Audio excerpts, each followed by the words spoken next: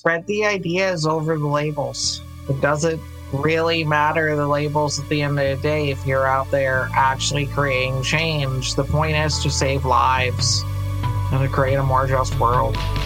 Welcome to the Non-Serviam Podcast, a project dedicated to exploring the world of anarchist and anti-authoritarian ideas. Join us in our conversations with radical voices in precarious times. To view our full catalog, visit our website at nonserviummedia.com. If you'd like to support the show, please consider becoming a patron at patreon.com/nonserviummedia. Remember to like, share, and subscribe to help spread the word, and so you can stay updated with our most recent episodes. Thank you for tuning in. We hope you enjoy. Hey there, everyone. Welcome to the Non-Serviam Podcast. I'm your host, Joel Williamson, and you are listening to the 25th episode of the show. And before we begin, here's your economic insight of the month. Coordination problems. A coordination game describes a situation where two or more parties will be better off if they converge or coordinate around the same strategy. For example, imagine that you and your friend lost track of each other while hanging out in the city. One way to meet up might be to text or call them, but what if your cell phone is dead? Then you and your friend face a coordination problem. You would both be better off if you wind up in the same place. So you might try to think of a focal point such as a landmark and attempt to meet up there. Here's another example. Which side of the road should you drive on? If everyone drives on the right side of the road, we'll avoid collisions. Or if everyone drives on the left side of the road, we'll avoid collisions. But if some people drive on the left while others drive on the right, they'll crash into each other. Coordination begins peaceful travel, while discoordination brings crashes, chaos, and death. Having a widely understood norm helps us coordinate so we don't crash into each other. Protest movements also face coordination problems. Imagine that engaging in a form of political action is costly. However, if enough people do it, they'll achieve a political goal, and they'll create extra benefits for those who participated in the protest. If enough people join the movement or action, it's in your interest to join too. But if not enough people join, then you'll face the costs, i.e. wasted time, arrests, retaliation, etc., without any benefit. This is a particular type of coordination game called an assurance game. If potential activists can be assured that others plan to participate, then it will be worth their while to participate. If they can't be assured, then it won't be. Successful coordination depends on people's expectations about other people's knowledge, beliefs, plans, and actions. If people have shared expectations, beliefs, and norms, they can coordinate with one another based on that. This insight was brought to you by Nathan Goodman. For the first installment of 2021, we'll be chatting with a prolific writer and activist whose ideas are as eclectic as they are thought-provoking. And today we'll be highlighting a few of her interests, including agorism, environmentalism, problems with the criminal justice system, and how we might go about building a better one. We also talk about the intentional queer community she's building, the exciting event she's planning, and the unfortunate legal situation she currently finds herself in. Without further ado, here's my interview with Logan Marie Glitterbaum.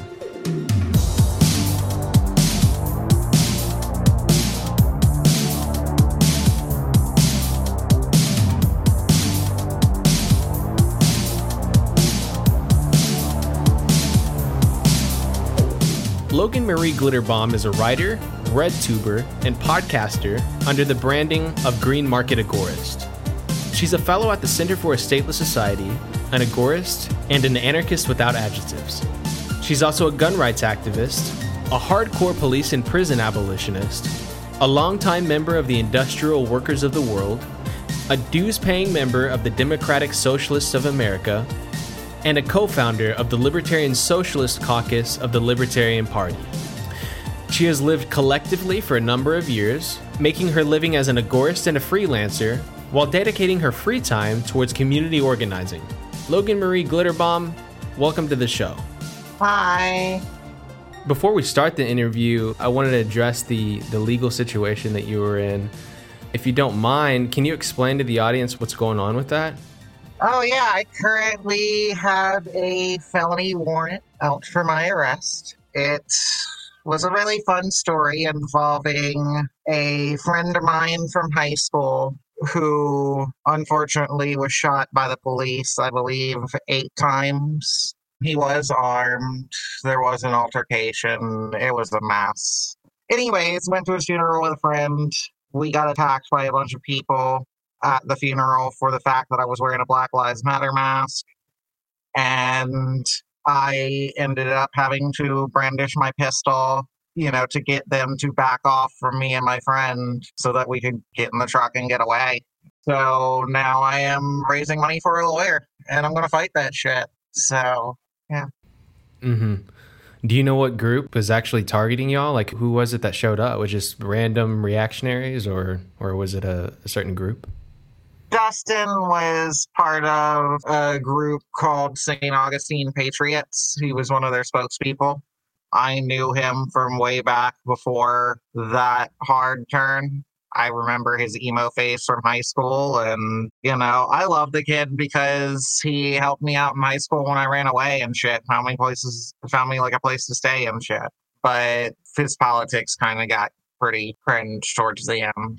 And I mean, always, he was a country boy. And it was funny, even during his emo phase, he looked stereotypical emo kid, had the thick country accent still. But, lots of rebel flags and, Gadsden flags and American flags and stuff like that. And they were, a bunch of flag bearers standing throughout the service. And I mean, it was a beautiful service in general. And I don't know, like, I didn't have any issues, but apparently they had issues with my mask, so. So he already was sort of around this crowd who would take issues with your Black Lives Matter mask. And then they confronted you, and then in order to escape, you don't say anything that's going to get you in trouble, but I just am trying to paint the picture here. But in order to escape, you sort of had to brandish your firearm in order to successfully get away. Yeah. Yeah. Well, I'm sorry that happened. It was a significant amount of the people from the funeral, surprisingly, so. That's horrible. I'm sorry that you had to deal with that, and I'm glad that you're able to get away. I mean, where should folks go to support you and your legal expenses? We have a GoFundMe that Center for a Stateless Society actually was really kind enough to set up. Some of my coworkers there, especially, Alex McHugh, shout out. Thank you so much. And thank you to everybody there who has donated money to me. And thank you to everyone else who has donated money to that GoFundMe. I can send you that. Maybe we could put it in the show notes. Yeah, absolutely. And I hope you're dealing with this all right too. I'm sure that can't be easy emotionally going through all this shit right now. Yeah, it's something because with the charges they're trying to stick me with, it's a misdemeanor and a felony charge. And on the felony charge, maximum is, I think it was $5,000 or 5 years in prison. Jesus. And, that's the maximum. I'm not sure as far as I couldn't find anything on a minimum. So apparently there's no mandatory minimums on gun laws in Florida, which, thank God on that, I guess. Yeah. Well, that's dark. And everyone who is an advocate for gun rights or is interested in supporting trans people or activists or anarchists who are out there doing good work, you need to go visit How to Donate to Logan Marie Glitter Bombs. Or it's not GoFundMe, it's Go Get Funding. That's right. But I'll send it so you can put it in the show notes. You got it. Will do. All right. So on not such a dark note, you have a pretty exciting online event coming up called Coup de Grace 2. Why don't you tell the audience all about the important details with that? Yes, Coup de Grace 2, Electric Luau. Here, let's start a little further back. We have a land project that we have been working on. And it is had some setbacks lately, but, we're still marching forward slowly but surely. And So that was called Coup de Main, or is called Coup de Main, which means lend a hand. It's Cajun French. And it was originally, the idea was to host a Mardi Gras event to fundraise for the land project, which is exactly what we ended up doing earlier this year with the first Coup de Gras. And this has, become our yearly Mardi Gras festival, and we hope to keep it going.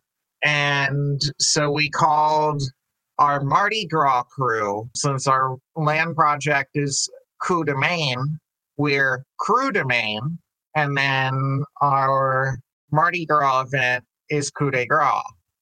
Last Coup de Gras, we had a lot of different discussions on prison abolition and, other anarchist topics, anti-fascism, cryptocurrency. It was an interesting time, especially roaming the streets of New Orleans on Lundi Gras and Mardi Gras with Vermin Supreme. And it was just an all-around fun time, honestly. And we wanted to replicate that as much as possible this time, but we want everyone to be safe. And also we're dealing with a lot of restrictions and stuff like that as well, both government restrictions and, financial restrictions at this point, between, my legal case and just general pandemic lag as far as freelance work and just work in general for a lot of people. Like most of us involved ain't got as much. So we are doing it online, and we are doing it from February 12th to 16th. The 12th, 13th, and 14th on that Saturday, or that Friday, Saturday, and Sunday will be basically your traditional anarchist book fair. I suggested that we model it very much on the NYC Anarchist Book Fair, how they did it this year. And so I think that's pretty much what we're going to do. We might try and find a better platform than Zoom that will fit that capacity. I mean, it would be nice if Jitsi did or something.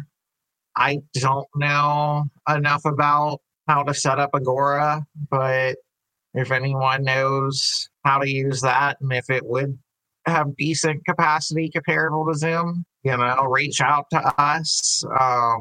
You can reach out to, I'm trying to think of the email address, coupdegras@riseup.net. Who all is lined up to speak at the event so far? I mean, we seem to have a pretty good lineup of people who have shown interest and who have confirmed. You have said that you have interest in hosting a panel. Mm-hmm. So that's very exciting.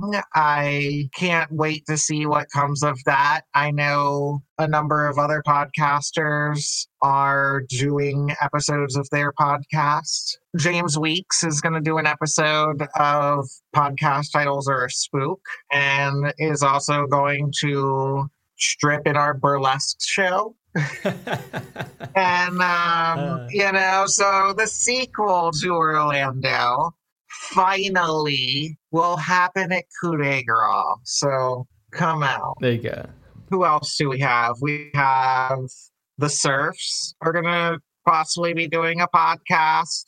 I'm going to be doing an episode of my podcast, The Green Market Agorist. Yeah, Bo of the Fifth Column. Ford Fisher has said he's in. I don't know if you know News to Share. Ford Fisher does a lot of the raw footage of various protests, and a lot of his footage gets reused by other news sources. He doesn't provide commentary at all. He just goes and videotapes everything. So it's pretty good. And he was out there with us in Stone Mountain when we showed up to march against a Klan rally that thankfully never happened. Aaron from Re-Education has said he might come. Derek Rose keeps expressing interest and then dropping out of communication. but it'll be fun. And anybody can actually host their own panel. Go to the website agorafest.wordpress.com, agorafest.wordpress.com, and you can apply on there, and you can, host a panel on anything you think is relevant. Honestly, like, it's not an exclusive thing. This is just a bunch of anarchists getting together. And then on Lundi Gras is an open mic art day. So everybody show up and share your art, whether it be music, dance, poetry, drawing, painting, sculpting, whatever.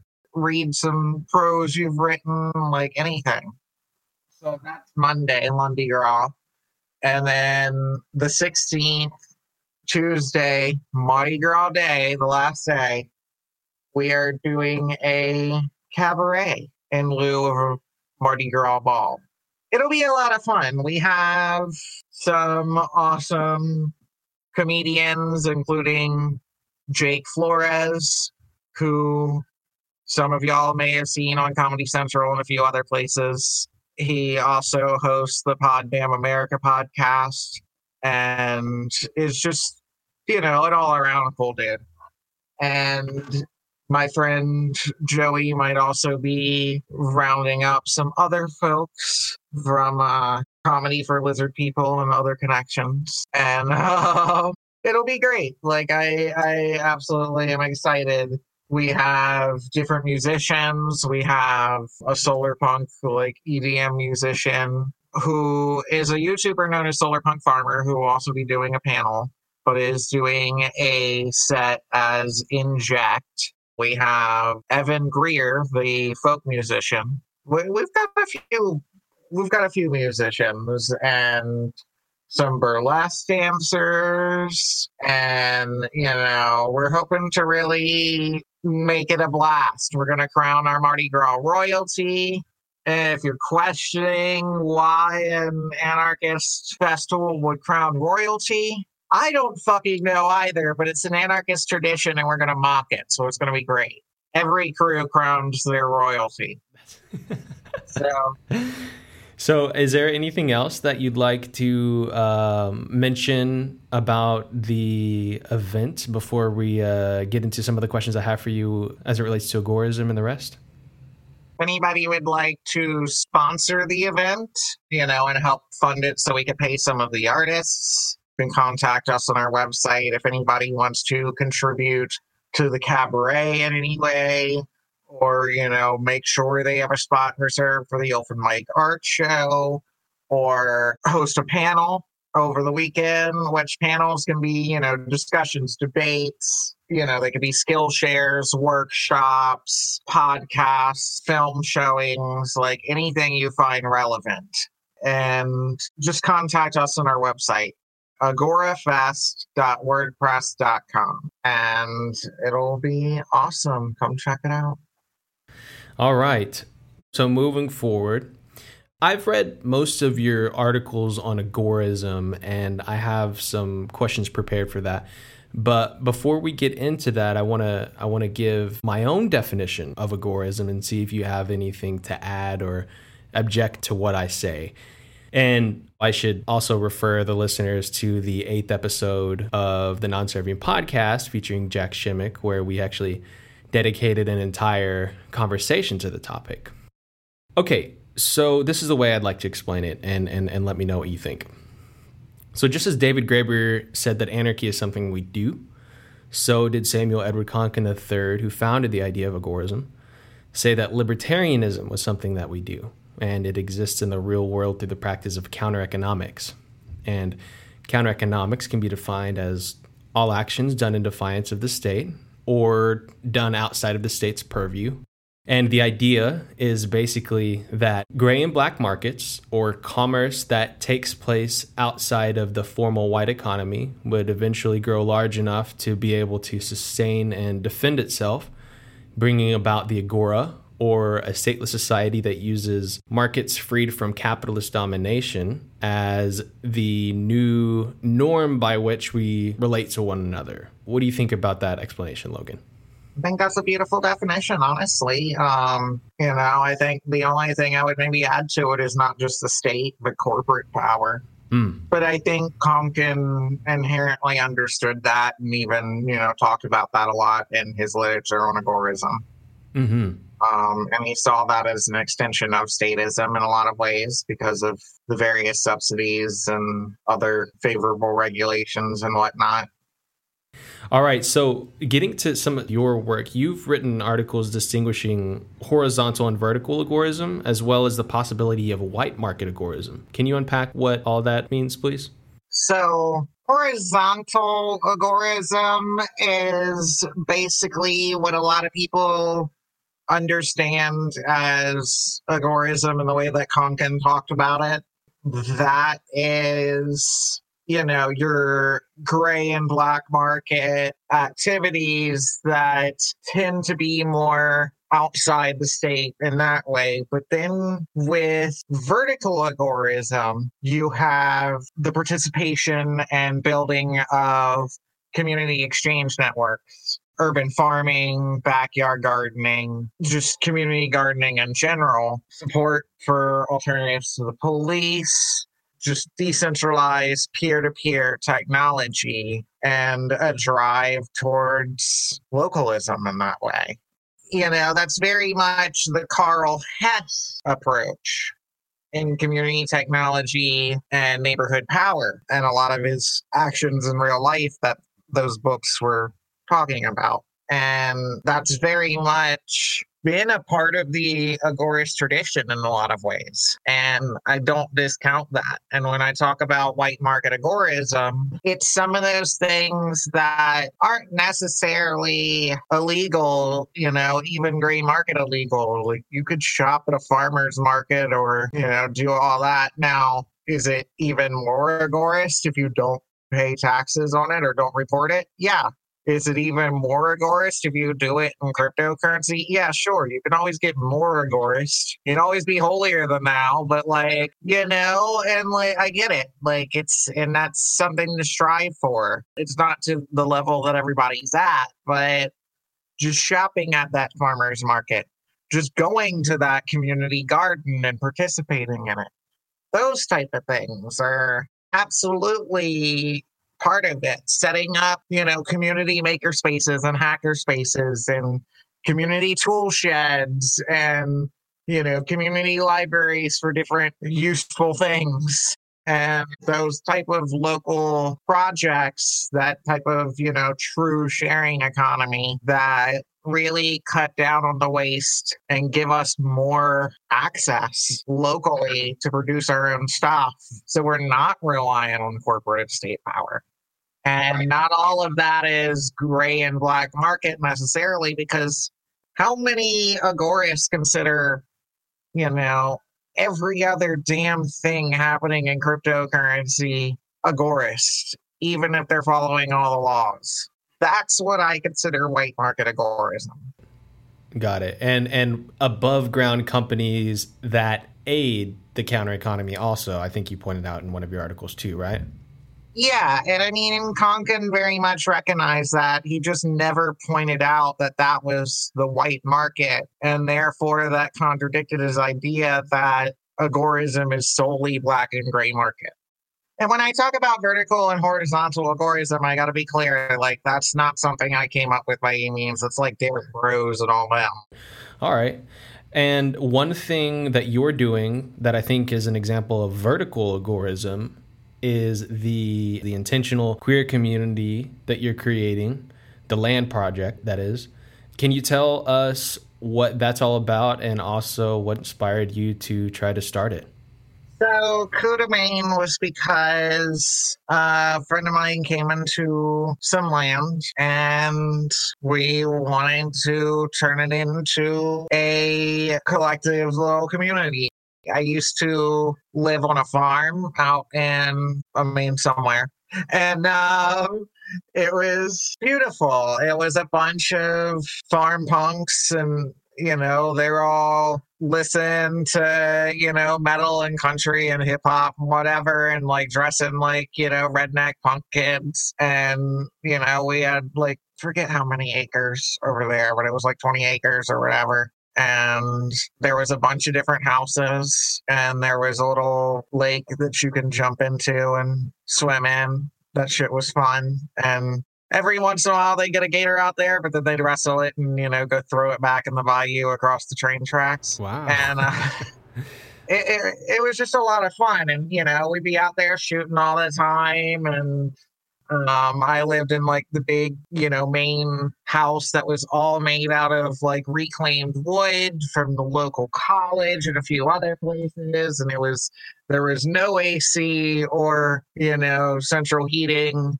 It was just an open air house that you could, you could shut it in the winter, but like you just opened everything up and let the breeze come in during the summer and stuff.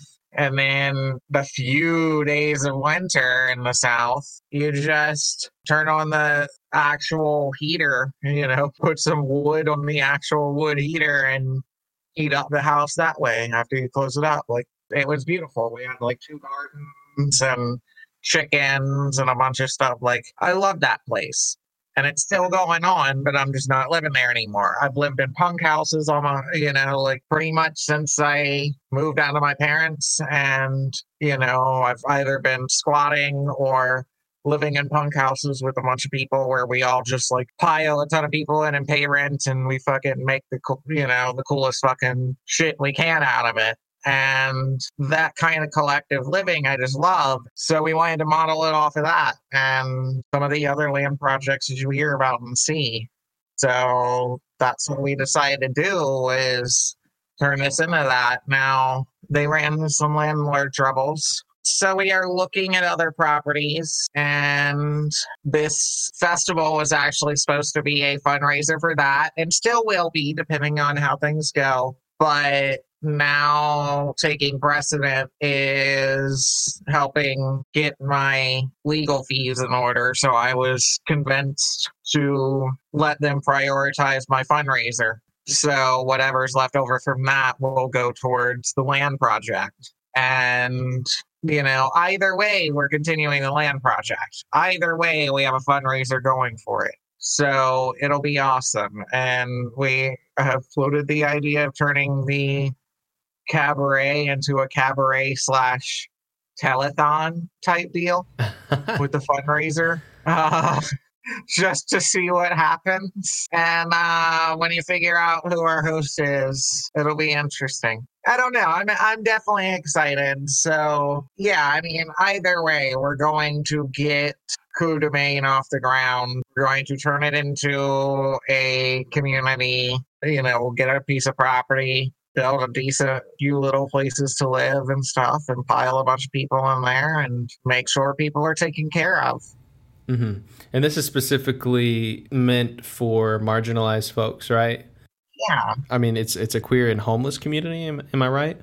It's people who really need a space in general. It's people who could benefit from much cheaper space, because the idea is that we would own the property and only be paying property tax and stuff, and then sharing all the property, and if we have to do rent to own or whatever, or until then save up, then we'll figure it out. But yeah, when we split the cost that way, it'll be much cheaper. And if we get enough land, we can put a decent bit of housing on there if we do it right. We just have to figure out the zoning laws and all that bullshit. Mm-hmm. Well, I wish you the best of luck with that project. It sounds productive, exciting, and good luck with all that.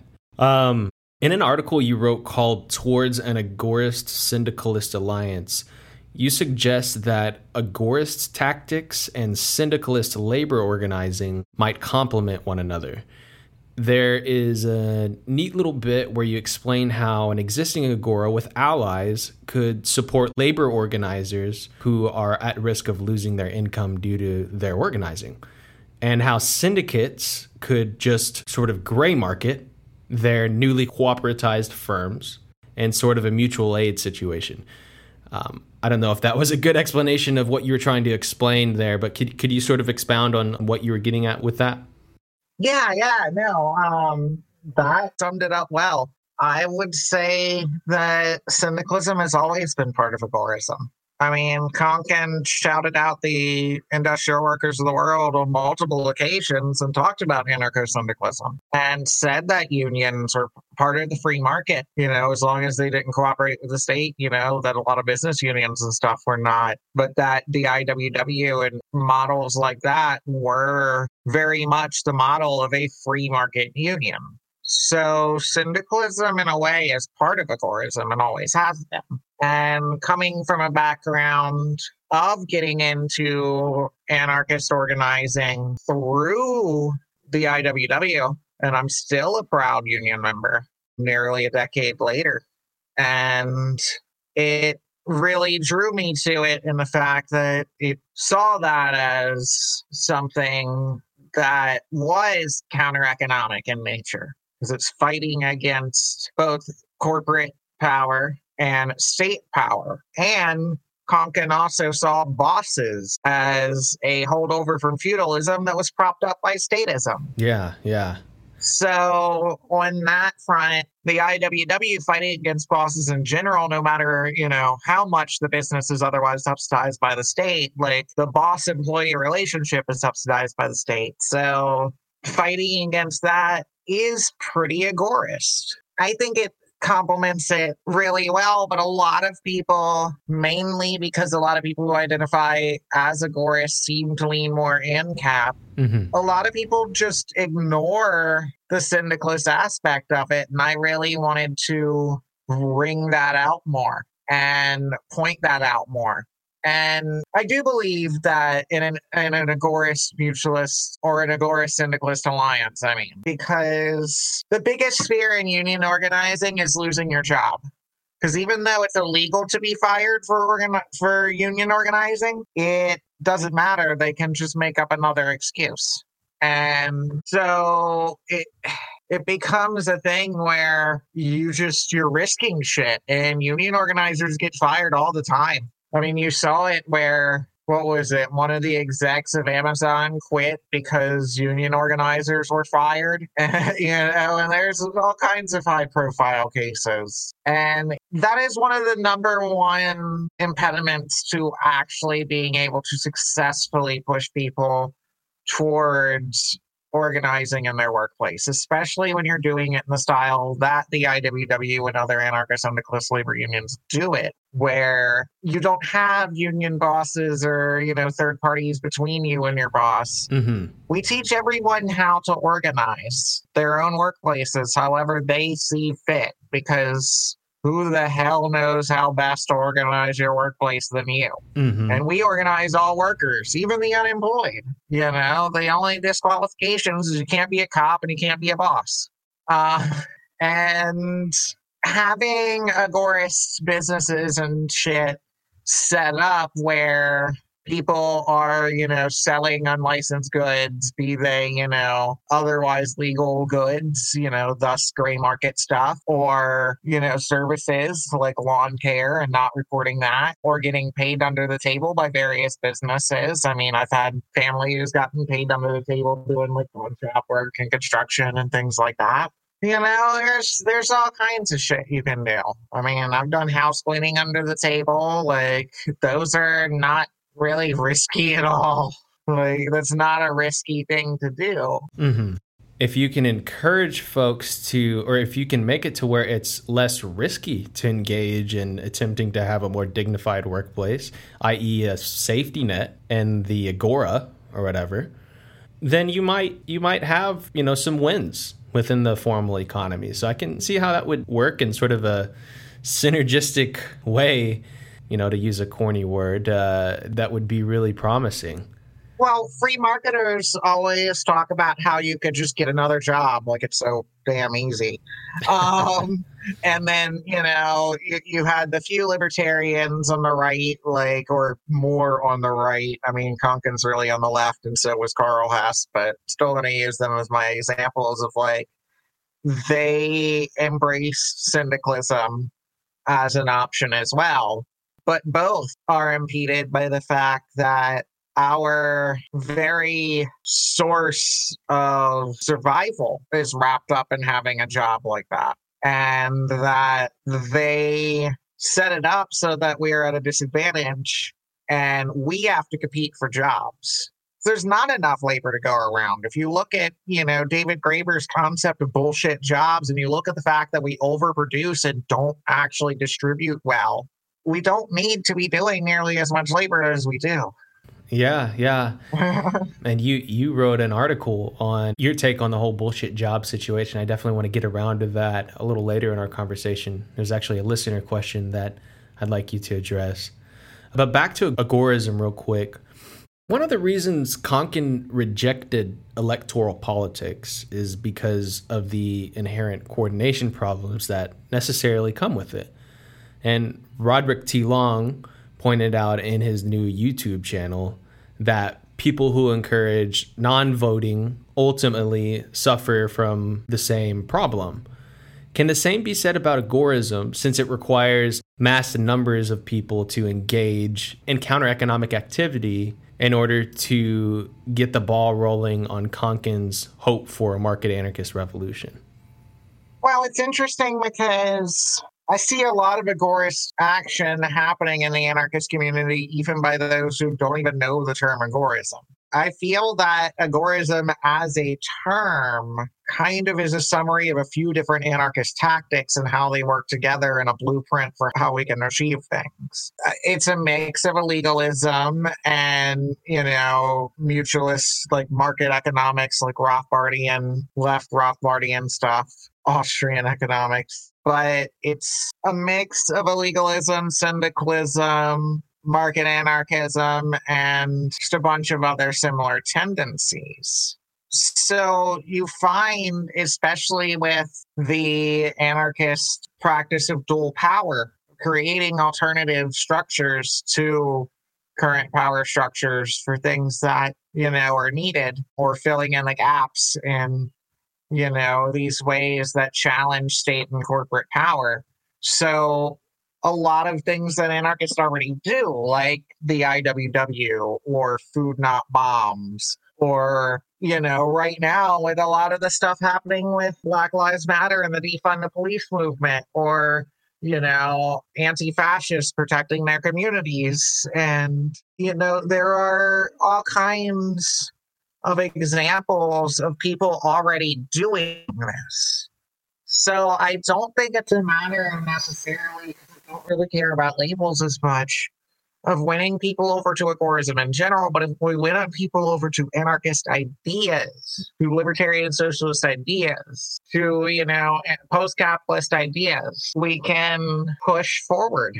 Right. Something that I've been thinking about recently is what it requires to have a revolution, or what it requires to deal with these coordination issues. And one response to that is the spontaneous and particular nature of markets are in and of themselves a solution to these issues. But still, it seems to me that it relies on a large number of people acting in a way that he prefers.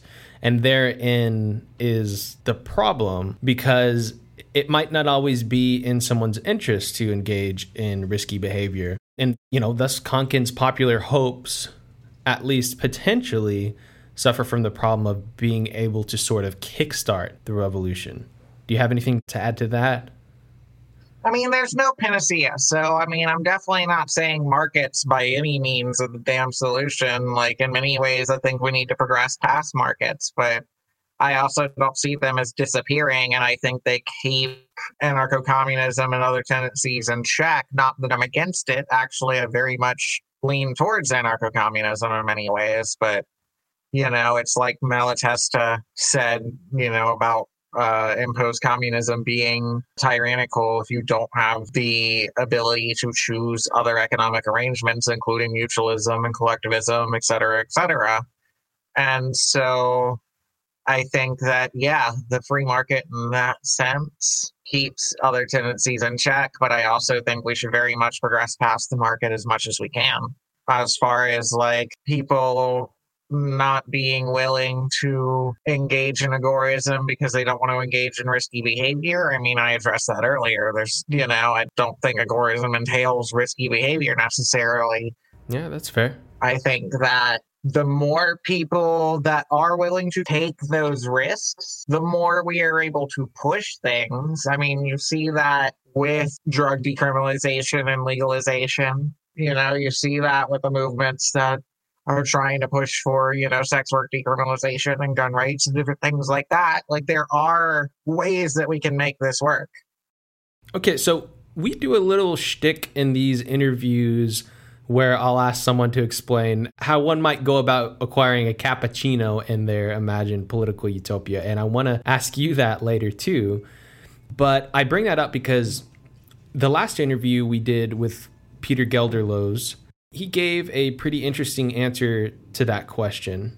And one of the things that he emphasized in his answer was that his utopia would include a great deal of respect and love for the planet, which for him meant that it may be difficult to acquire coffee in places where it's not locally grown, and that coffee won't be a consumer product that trumps the survival and dignity of people on the planet. And just to add to that real quick, I think most people view advocates of free markets as not being particularly concerned with environmental degradation. Yet you have, to some extent, sort of centered your political identity around advocating for markets and environmentalism. Do markets incentivize environmental destruction? And how can we have them without destroying the planet? I don't know if I'd say I've centered it around advocating markets. Definitely agorism. And I mean, yeah, C4SS is a market anarchist think tank. I'm more apathetic to markets. Anyway, as to whether markets incentivize environmentalism, I mean, I think markets incentivize whatever the hell society wants, whatever the hell profits most. And to some extent, that profit comes from just being able to drive down costs by any means, which means cutting corners and, committing these acts of pollution and other things that actually increase environmental damage and degradation. But at the same time, the other end of that is consumer pressure. And I mean, it's not anything perfect, but I mean, we're talking about consumer advocacy organizations and, we're talking about unions. We're talking about the typical free market response of, then you wouldn't have the state protecting polluters, so you can actually take them and hold them accountable in whatever justice system we build, because they're polluting commons, the air and the water and things like that we all have to share. So I think that there are ways to push markets, especially if we push towards like a circular economy, a sharing economy, and if we push away from markets in general, honestly. But there are ways to incentivize it. And people forget that free market environmentalism is not just suing corporations or businesses, because most corporations wouldn't exist in a free market. But, not pursuing businesses and individuals, but also things like what Earth First and the Water Protectors and, Earth Liberation Front and the Animal Liberation Front and other groups like that do, where they take direct action to stop some of these businesses and other groups from committing the acts they do against the Earth and its inhabitants. Right. And for the record, I don't mean to box you in as someone who's only concerned with markets, by the way. It's just with the green market agorists and everything, there is an emphasis on that sometimes. And that's the only reason I bring it back to that. Yeah.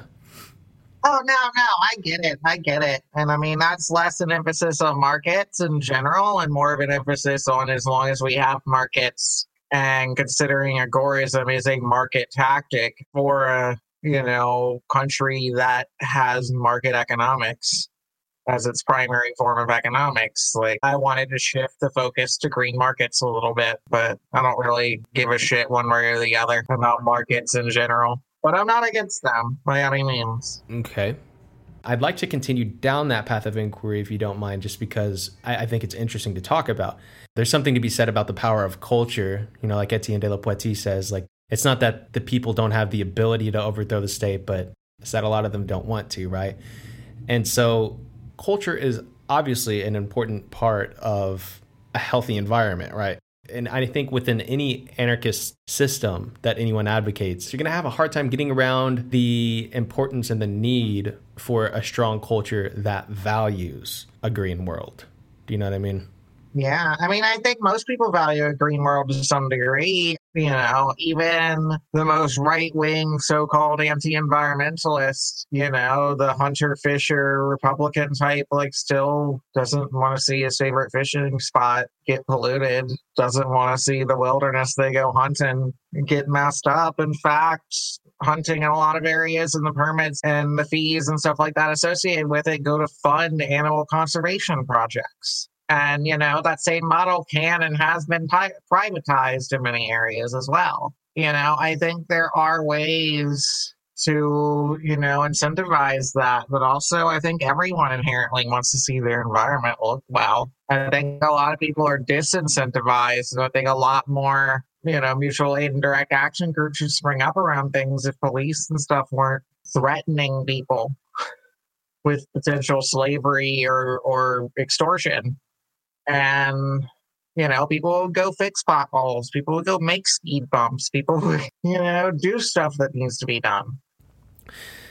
You've expressed critical support for the Green New Deal.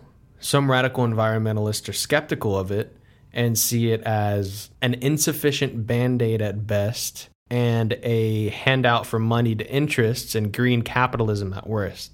What's your response to this cynical take? I completely agree with those takes. I don't really know that I've expressed too much support for the Green New Deal.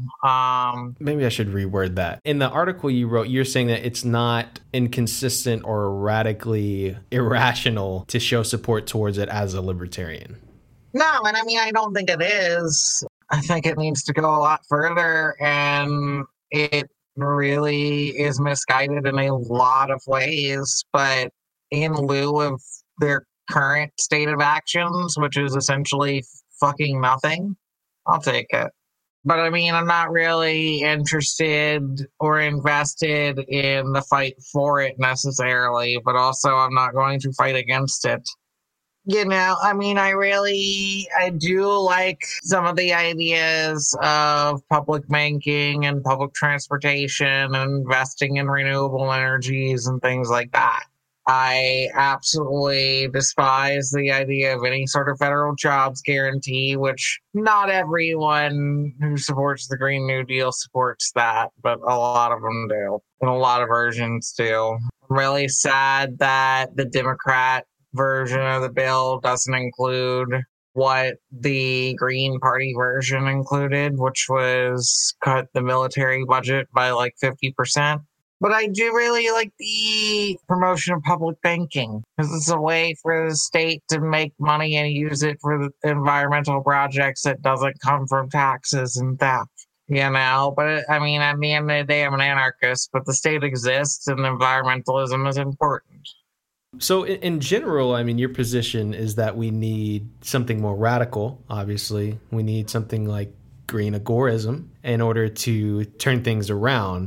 What all would that entail? Well, I mean, green market agorism, that idea came about from, well, I just discovered what green markets were, and I was surprised that I hadn't really heard about that before in economic theory. And I was really surprised considering all my readings on agorism and all their obsession with all the different colored markets. I never heard a peep about green markets within their stuff.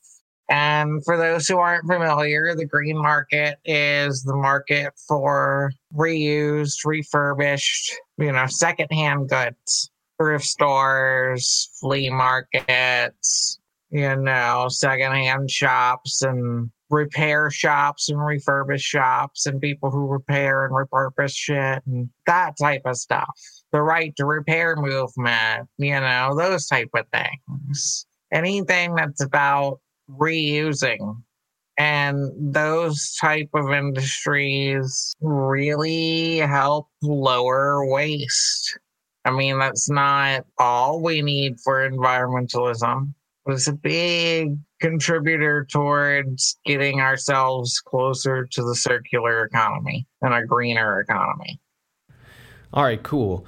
As we mentioned earlier, not everything we've been discussing are illegal ideas, but some of them are. And that, of course, brings us very smoothly into our next topic of discussion, which will be about what's wrong with the criminal justice system and what can be done about it. You've written quite a bit about this, and in fact, you used to be a publisher of the queer anarchist zine Pink and Black.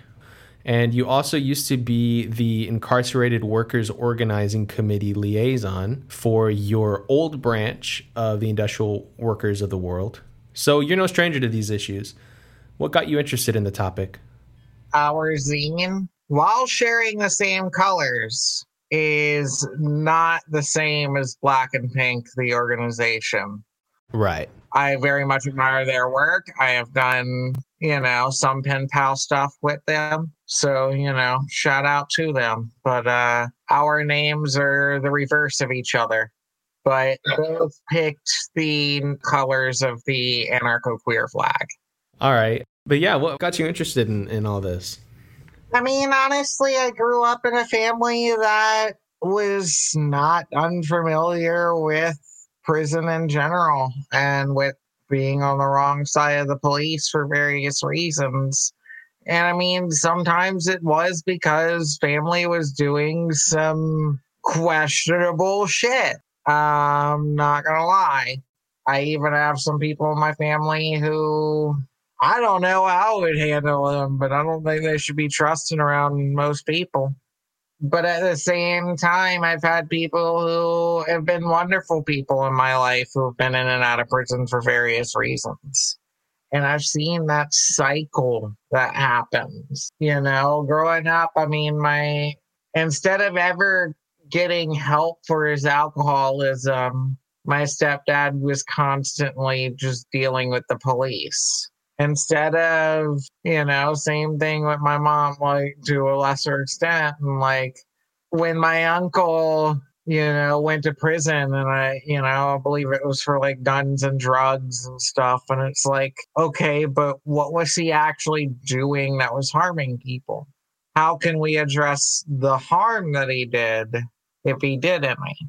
And, as far as I could tell, his issue was addiction and having some guns and I think a license plate. If I remember correctly, I could be completely wrong on that. But I grew up seeing my uncle. I mean, my uncle boosted cars for a living. Damn. Off of used car lots and stuff. And he very much didn't steal from people if he could help it. And he always could help it, except one time when he accidentally stole the owner of a used car lot's car. And that's the story of how my mom got her Thanksgiving turkey plate. It was in the back of that car. I helped chop up that car, by the way. Wow. I didn't know at the time. I found out years later that car I helped chop up was stolen. But yeah, no, the guy who did it is dead, so it's not like you can get me on anything. I was under 18 and didn't know. But yeah, no, I mean, so there's a lot of fun stuff. And don't get me wrong, my family's amazing. I don't think a lot of their run-ins with the law was for different reasons that could have been addressed in other ways. And some of it was complete bullshit. But seeing family in and out of prison and seeing family dealing with police, always viewing police as people to be scared and skeptical of growing up. And I mean, the only time I got excited about police is when I would hear the sirens leading the parades during Mardi Gras, and that's the only time I could think, looking back at my life, that I got excited. Every other time I was scared or nervous. And looking back, my interactions with police were overwhelmingly negative. Getting blamed for doing graffiti on the back of a gas station at one point and getting, threatened to be tased by a cop who slapped my honey bun across the parking lot because I refused to put it down on the dirty concrete. because she thought I did some graffiti that was done 3 days ago, apparently. 3 days before that, Or, being a little kid and being put in the back of a police car for stealing a bag of chips, and being traumatized by that. Just different little things. I just never really had a good view. And then what really got me going on prison abolition issues specifically was being part of the Industrial Workers of the World. I mean, being in the IWW, I definitely love a lot of the work they do, but I'm a freelancer. I'm working for an anarchist think tank. Like, I don't have shit to organize as far as my workplace. I am part of the freelancers union, and I help out with that stuff when I can. And I'm helping out with the freelance journalists union and trying to get more involved with them, and which is an IWW branch, or in one of the industrial unions. But no, I love the IWW, but they often get accused by a lot of even a lot of other anarchists and leftists of being LARPers because they don't usually have a lot of workplace campaigns going on, and they're usually harkening back to the good old days of when labor organizing was, especially anarcho-syndicalist style labor organizing, was more at its peak in America. And don't get me wrong, sure, there's some element of that, but there's a lot of people who are dedicated to stuff. And we have the Burgerville campaign going on, they have the Starbucks campaign, the Jimmy John's campaign, things like that were going on. They do a lot of support work for other stuff. They've inspired other alt labor organizations, such as the Coalition of Immokalee Workers, and our Walmart we've done a lot of stuff with them. There's a lot of overlap between, we're seeing a growing grassroots movement of rank and file union members ignoring their union leadership in favor of what they see as more important. And we really encourage that. And so looking for a campaign to get involved in, what I think really re-energized the IWW in recent years is IWOC, the Incarcerated Workers Organizing Committee. And that is our inmate workers industrial union. Just like we have the, freelance journalist union, like I was talking about, which I think is IU 450. And then we have the sex workers union, which is IU 690, which I really love the 69 joke. Nice. Right? But yeah, there's IWOC, which is our Industrial Workers Organizing Committee, which we allow free membership to inmate workers because we understand the issue with money in general. Even though we do have some minimum dues at $6, we don't expect people in prison we don't want them to pay that. We want them to pay whatever they have towards what their needs are. And so we give them free membership. And the thing is most of the time, not just workers, but they're forced to work. I don't know if you or your audience has watched, 13th or read The New Jim Crow by Melissa Alexander or, anything along those lines. But our prison system is a system of slave labor. Legally. Yeah, the 13th Amendment rerouted chattel slavery to prison slavery. It says right in it that slavery is illegal except in cases where you're charged of a crime, which means that at that point you could be legally enslaved. And some states you don't have to be paid. Some states do have a minimum wage for prisoners, but it's usually less than $1 if you're lucky, and so it's you're not making shit, and then you have to pay exorbitant fees. They price gouge in commissary. You still have to pay for your health care. You have to pay exorbitant fees for your phone calls. It's ridiculous. Yeah. But they arrest people for increasingly petty crimes to get free labor. Yep. And it's a corporate subsidy. Right.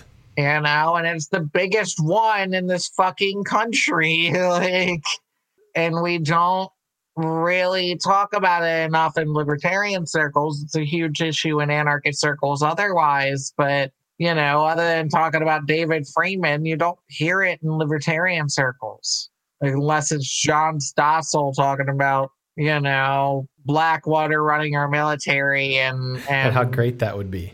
Yeah, and whatever private defense forces that he wants running our police. Yeah. Domination is completely fine as long as it's done privately. Yeah. God. And honestly, I will never even understand the Freeman version of that. He's very much on the free market's private justice system of, competing agencies fulfilling different, justice services.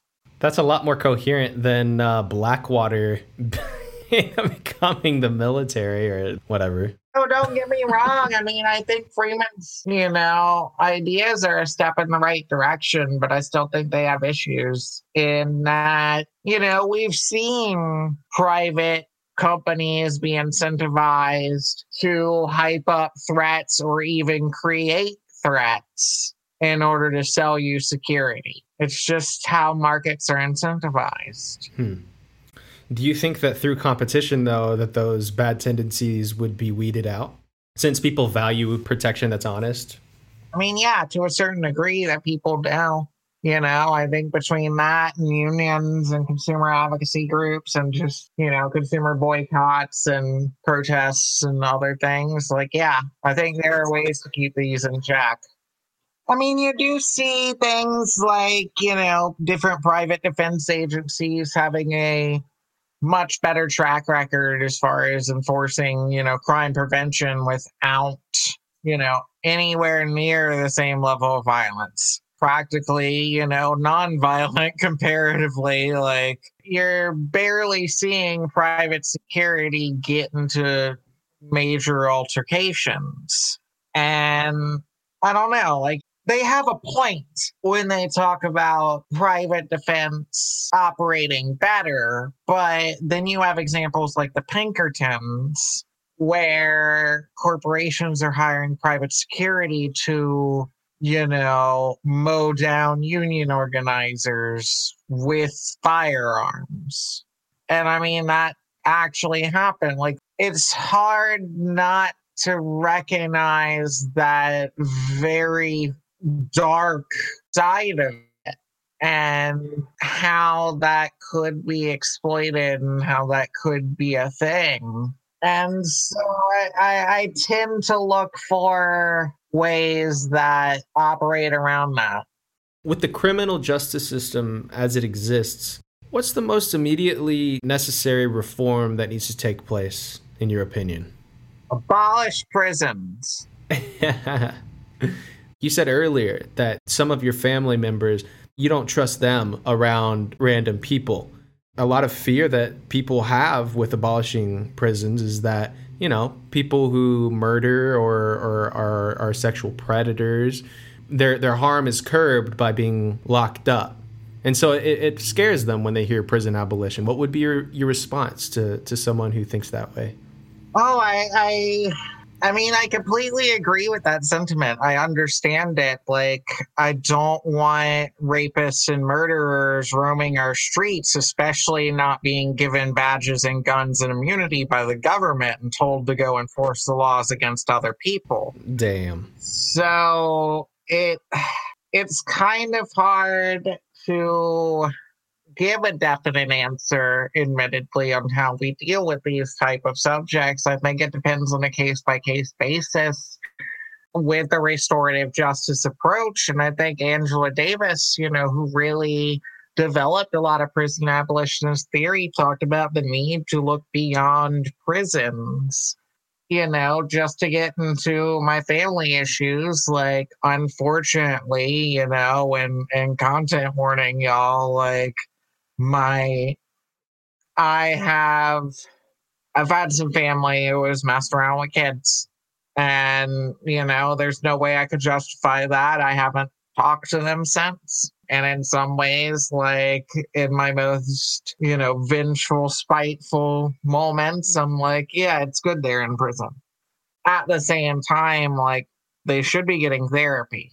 They should be getting help, and actually, we should be providing justice based on the needs of the victims rather than just this retributive, like, automatic punishment for the perpetrator, which I'm not saying don't hold them accountable. No, absolutely hold them accountable.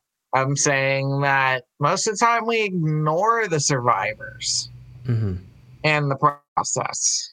Other than helping establish guilt, we tend to ignore their needs. What about their need for therapy and the costs that come with that?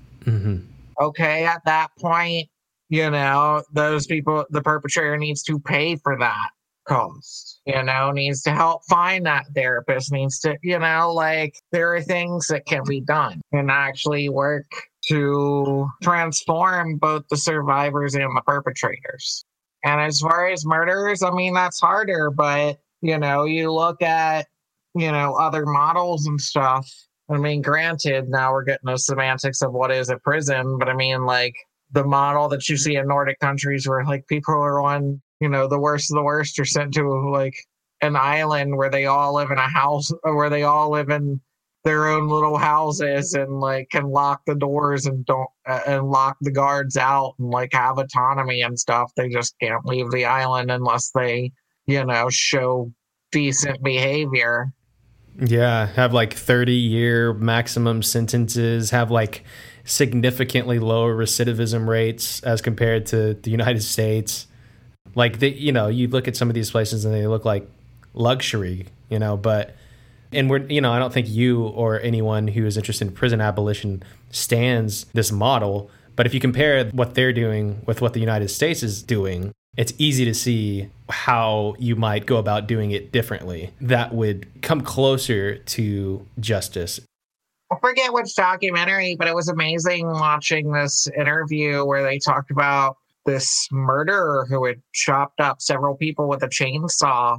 And as part of his rehabilitation when he was on this island, like, they gave him a chainsaw and had him go cut down trees and stuff for their needs on the island and for, other, whatever other needs.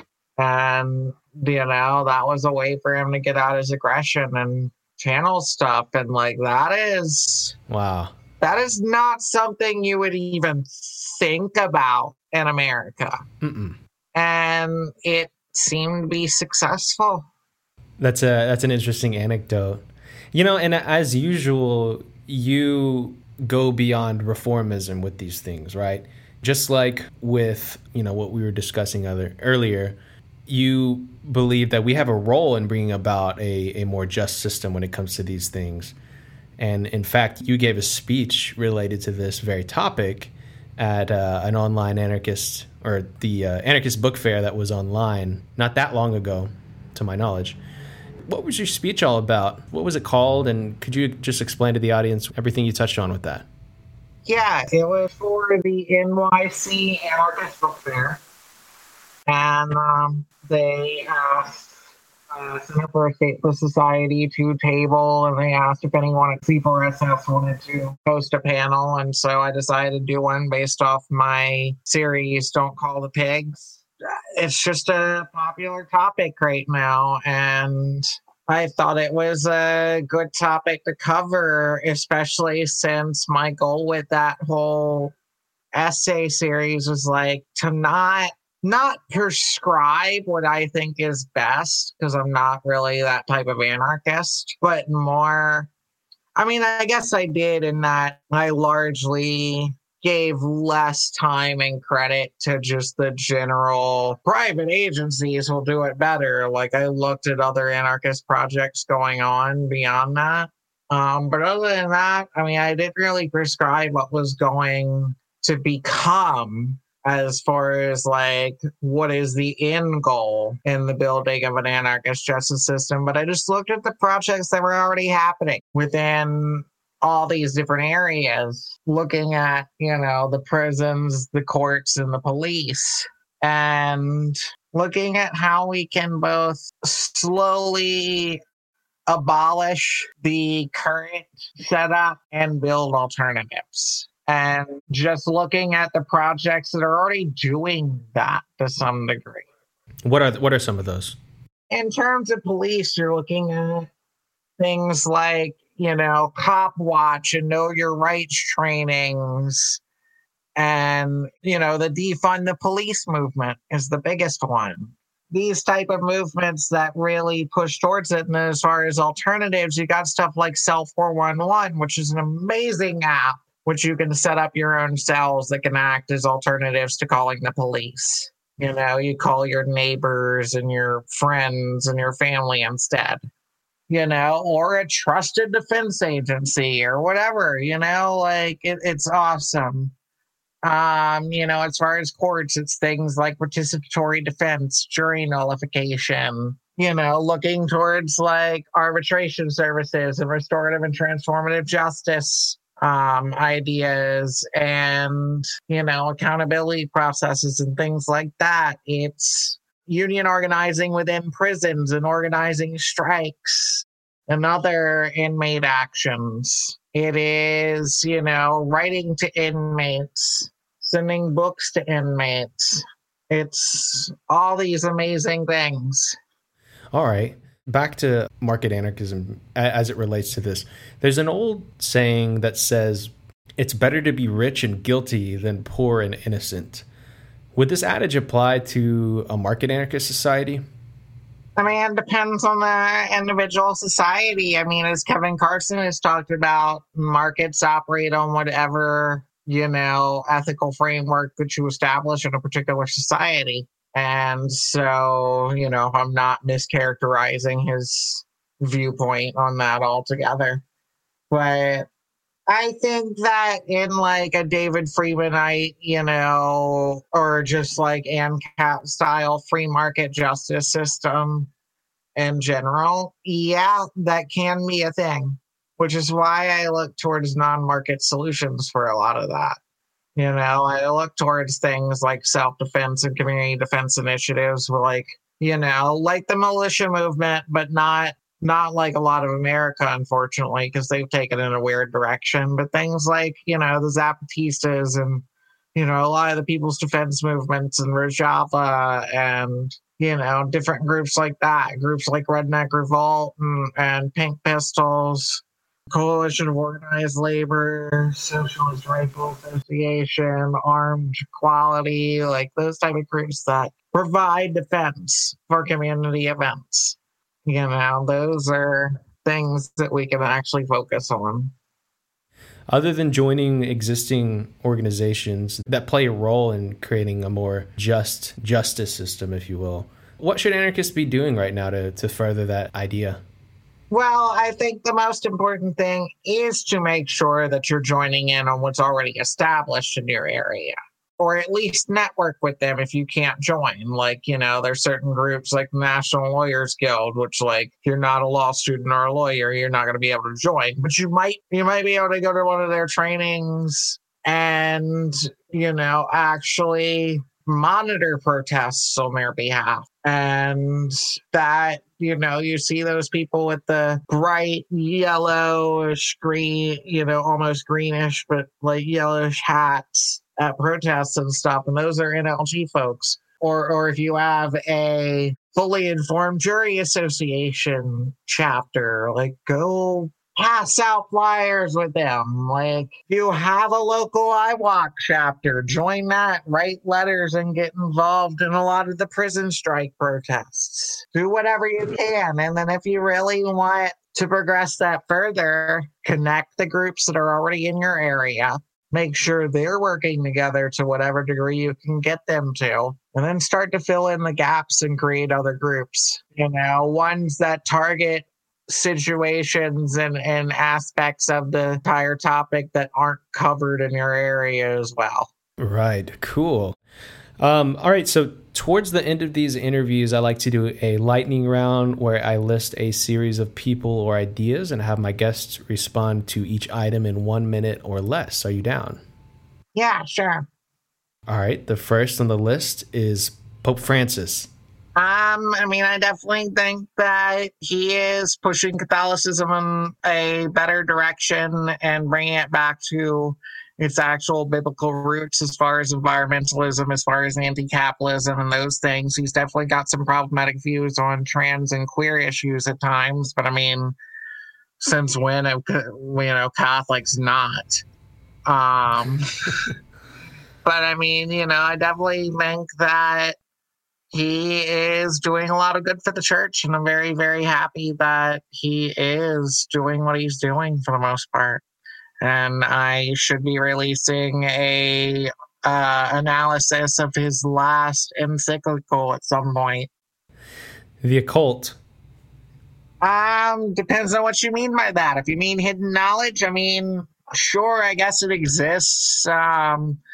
But that same mindset very much reminds me of the conspiracy mindset, which don't get me wrong, there are conspiracies, but I'm going to, more go with what I could know in tests and that type of thing, even when I do have views otherwise sometimes. But I get into hoodoo sometimes, being that I come from Louisiana, but I don't really consider that a cult. That's more just kitchen witch stuff, working with herbs and healing people and helping people with everyday needs. Solar punk. I'm a nerd. My dad owned a comic shop growing up and raised me on anime and shit. My grandma was a sci-fi, my grandma is a sci-fi nerd and a, horror nerd. She's that type of fangirl. So having a topic that crosses the loop between my political interests and my interest in science fiction. I've attended a solar punk panel at MegaCon one year, and it was absolutely amazing. And yes, it was a little bit more liberal than I wanted at times. And they very much were praising Elon Musk for some reason. But it was really cool to see a place where I could at least mention Murray Bookchin's name at a sci-fi convention. And I really appreciate that space. And I think any ways that we can connect various groups like that and outreach to various groups like that is amazing. And I think the aesthetic is amazing. And I think that the goals are amazing of it, because who the hell doesn't like amazing technology and social ecology and just environmentalism? Militia movements.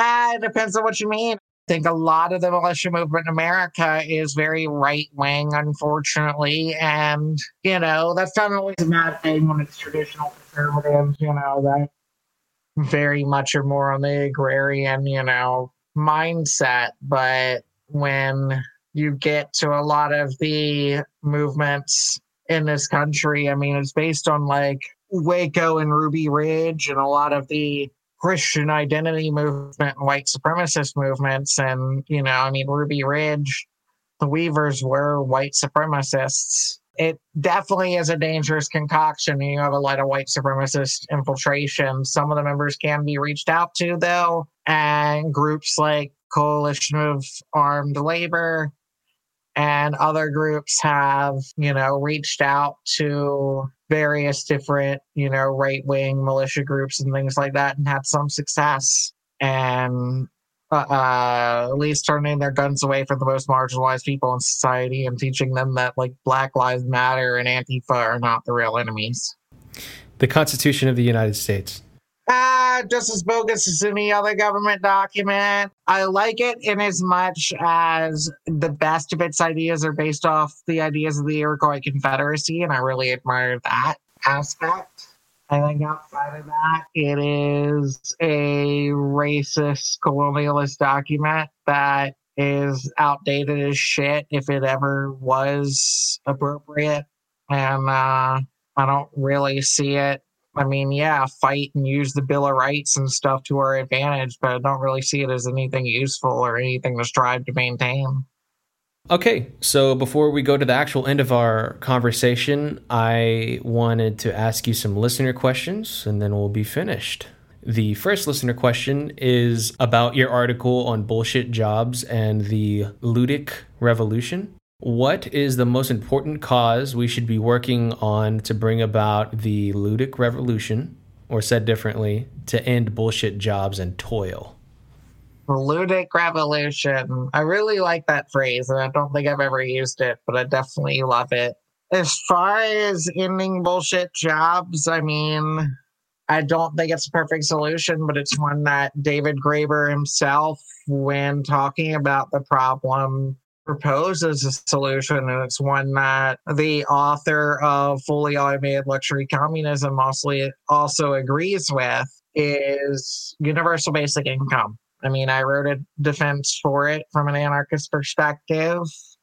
I think that it eventually needs to be phased out or privatized in some way, but I definitely see it as something that is useful in the meantime for giving labor more power and for giving us more time and power and resources to fight against the state and corporate power. So this next one is also about an article that you wrote called Anarchism for a Mainstream Audience.